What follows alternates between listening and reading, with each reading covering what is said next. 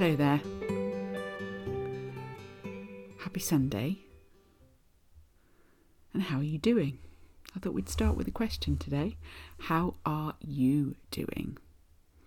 Wherever you're listening to this, I would love to hear in the comments how you're actually doing and whether taking these opportunities each morning for the last 4 days and now day 5 to just connect with yourself for 5 minutes each day is making a difference to your Christmas.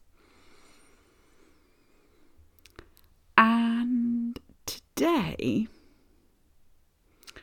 I kind of wanted to ask you a question. Carrying on from our theme of yesterday, which is that the weekend is a great time for reflection, because generally, even if our bodies don't get to take a break, our minds do get to take a break from the business of doing business. And that question is, what's the worst that could happen? If you chose to do things differently, if you chose to let go of the things that are holding you back, truly, what is the worst that could happen? Often, what's holding us back is the fear of failure. But if we don't try, if we don't give ourselves the opportunity to do things differently, try a new thing, investigate change in our businesses, then we might not be giving ourselves the risk of failing, but we're not giving ourselves the opportunity to succeed either. And remember that what success means to me isn't necessarily what success means to her or him or them or this or that. But your vision of success is the vision that matters to you. And that if letting go of that fear of failure,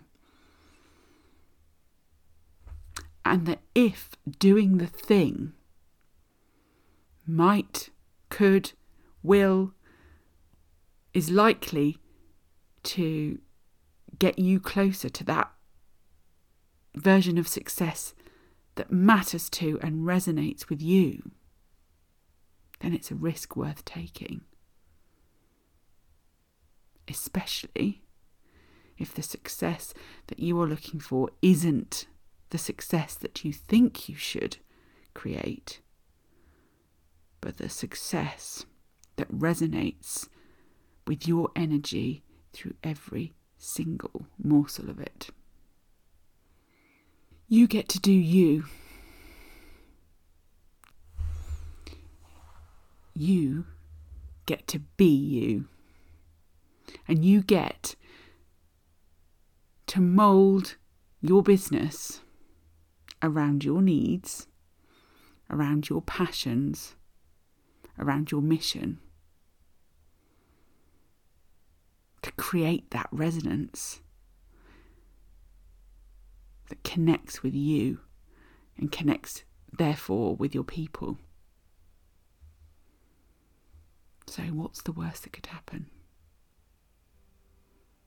Perhaps the worst that could happen is that it all works out perfectly. So why not give it a go? Why not take that step? Wishing you a wonderful, wonderful day. And I'll be back tomorrow for our first Monday of Advent. Take care of yourself. Much love.